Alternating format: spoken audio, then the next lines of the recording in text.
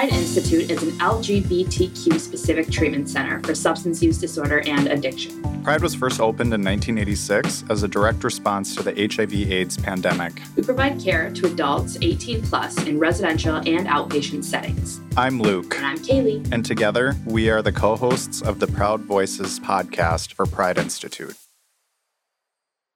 I found myself at Pride because my family did an intervention and they were looking for where to put me and they chose Pride. I had known about Pride for years and they had known about Pride, but they were going to maybe send me to a straight place, but I don't think I would have fit in there and have been awkward and I would have wanted to stay. And so that's how I got to Pride.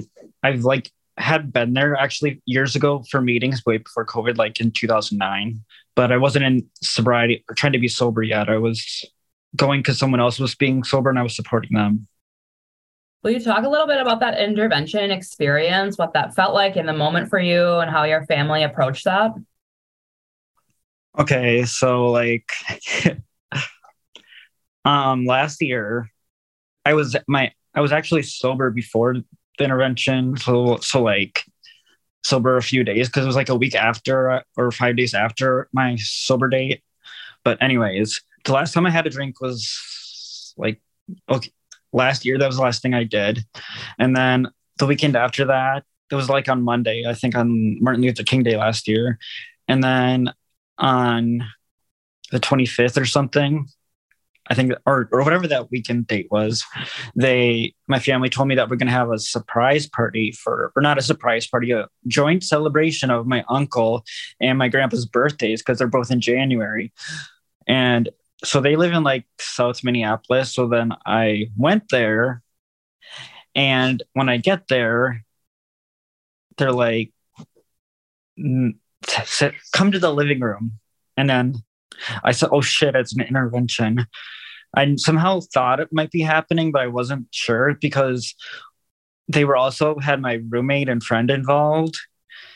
I basically made a suicide video because I was so depressed and I sent it to my roommate and he sent it to my parents.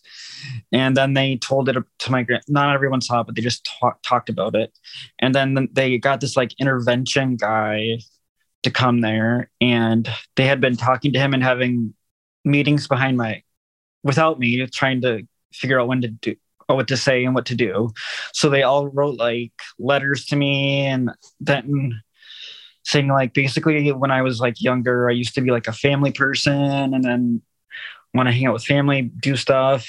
And then once I started drinking and doing drugs and stuff, I wasn't really a family person. I still go to Christmas and everything, but I used to when I was younger, this is my teenagers, I was a totally different person back then, but I would want to hang out with my aunt and uncle and just to get out of the house. But now I don't really do that, but I felt really sad. And then I didn't want to go at first.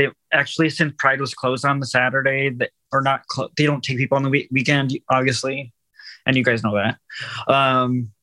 So they made me go to a detox for the weekend and I didn't want to go to that, but they made me go. And I agreed to go because they said if I don't go to the detox or Pride that I would probably lose relationships with all my family members and my best friend that was there that lived with me. And so now it just made me sad and I don't know what to think at the time. And I didn't know what Pride would it be like to go into rehab or anything. So I was scared. Yeah. And obviously, interventions can kind of feel like ambushes, right? Of oh, wow, you just get to decide we're going to have this conversation here and now. Were you feeling, you mentioned scared, but was any part of you angry? I was angry because I didn't want to do it. I didn't want to go at first. Well, I didn't want to go. I was mad at my friend for doing it behind my back and lying to me because he said he was staying at a friend's a few nights, but he wasn't. He stayed at my grandma and grandpa's. so where they all met up or something. So once I thought about it, and I after and was in like Pride, I'm like, oh, they just did it all to help me. So Yeah. And that's good that you're able to see that too, because I know a lot of times when people are faced with interventions, they don't go and listen to the advice given to them. They actually plummet farther down the wrong path, right? So I think obviously it led to Pride, which is wonderful. What was your experience? You mentioned that you don't think treatment would have worked if you went to a place where it was for everyone. What was it like going to a culturally specific program? at Pride, it was, well, at first I was overwhelmed a little bit because I've never been in a rehab, but like when they do the reflections and say like the stuff like, I love my Pride family and your Pride family loves you right back and stuff, that was kind of overwhelming, but at first, and just meeting all these new people all at once, but everyone was actually really nice. And since we all have like similar backgrounds, it was easier to connect and get along. And I actually liked learning about I like hearing people's stories. I don't always share a lot like at meetings, but I always liked hearing what other people like. Like when we had meetings in the evening, I liked going to those. And I mostly went to the trans one because those stories kind of got mostly more emotional and sad for me. And I felt for those people that I was in there with. I actually realized once I was in there that I had met some people before, like through Facebook or at the bar or here or there. So, I don't know. I just connected with, and then I was really shy at first and I didn't open up, but then I when they give awards, like for the week, I got like a coming out of my shell award because people saw I was opening up and whatever. And then I like Pokemon. So next week they gave me coming out of my Pokeball award. And then at my last week, because I was there like 4 or 5 weeks, I was on the council. I don't know. I felt like I connected with a lot of people at different times. Yeah. And what would be like, I guess, intimidating about going to, you mentioned this was your first treatment. What was your thought process of like maybe not wanting to go somewhere where it wasn't LGBTQ specific? I don't think I would have been as open or wanted. I mean, when I did talk, like, I don't think I would want to talk about like gay sex or anything. I don't know. Like, yeah. You could be more open about stuff, and I could like, if I even kind of flirt with some of the guys. I don't think I don't know, stuff like that.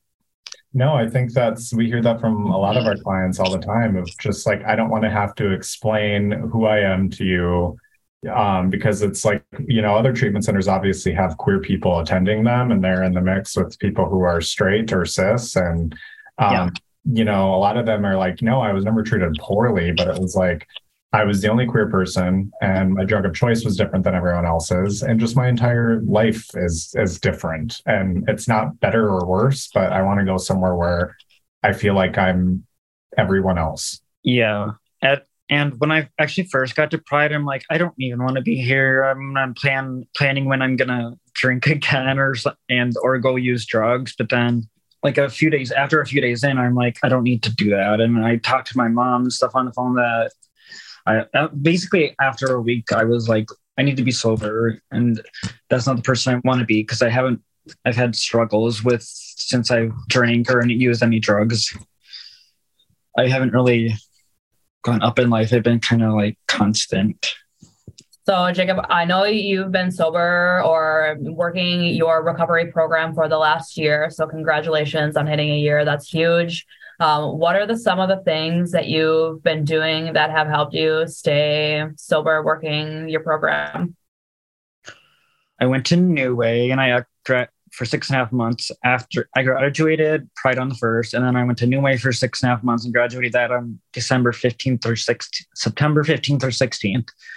And then besides that, I had done like, what's it called when you volunteer at like meetings? Service work.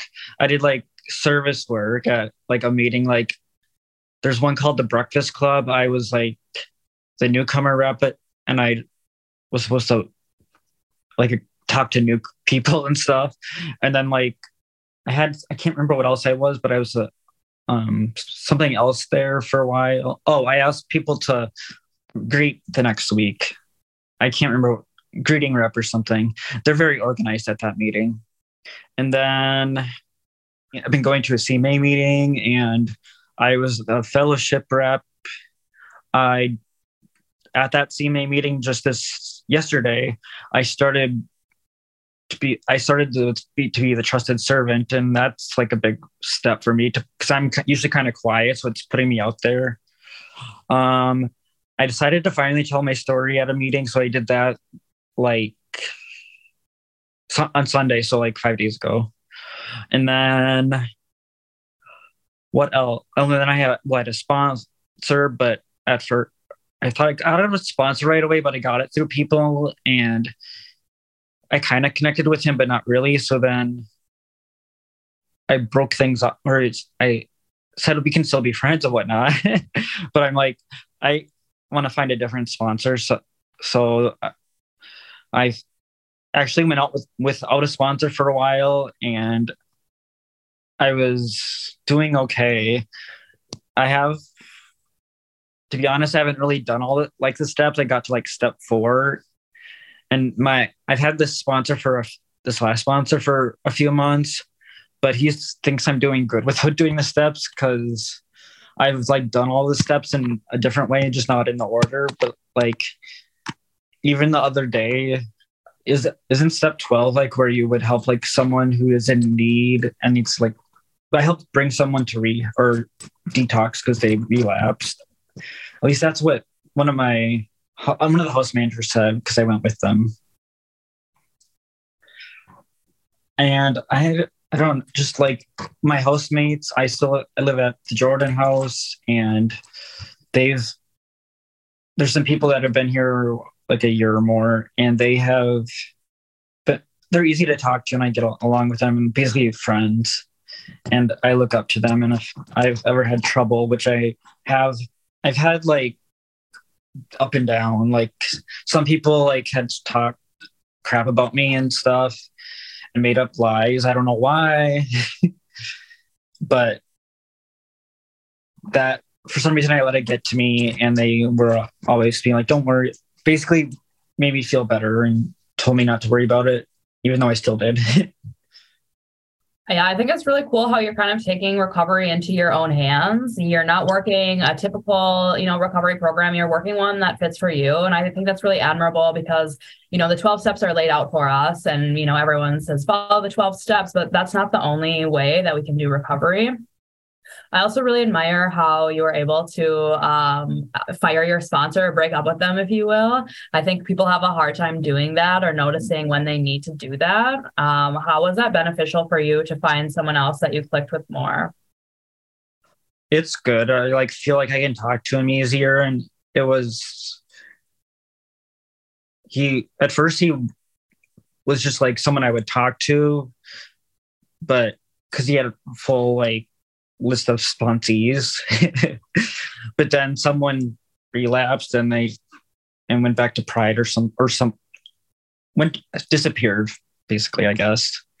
And he asked me to be a sponsee, and I said yeah, because he was just like someone to talk to, like a mentor or something, basically. And basically, I keep saying basically. Yeah, he's a friend, and then it's just easy to talk to him and get along. And I look up to him because he has a bunch of years of sobriety. One thing that I think I'm gauging and hearing kind of repeated throughout your talk is the importance of community and how important it has been to your sobriety. I think it's really essential for people in recovery. Can you talk about that at all?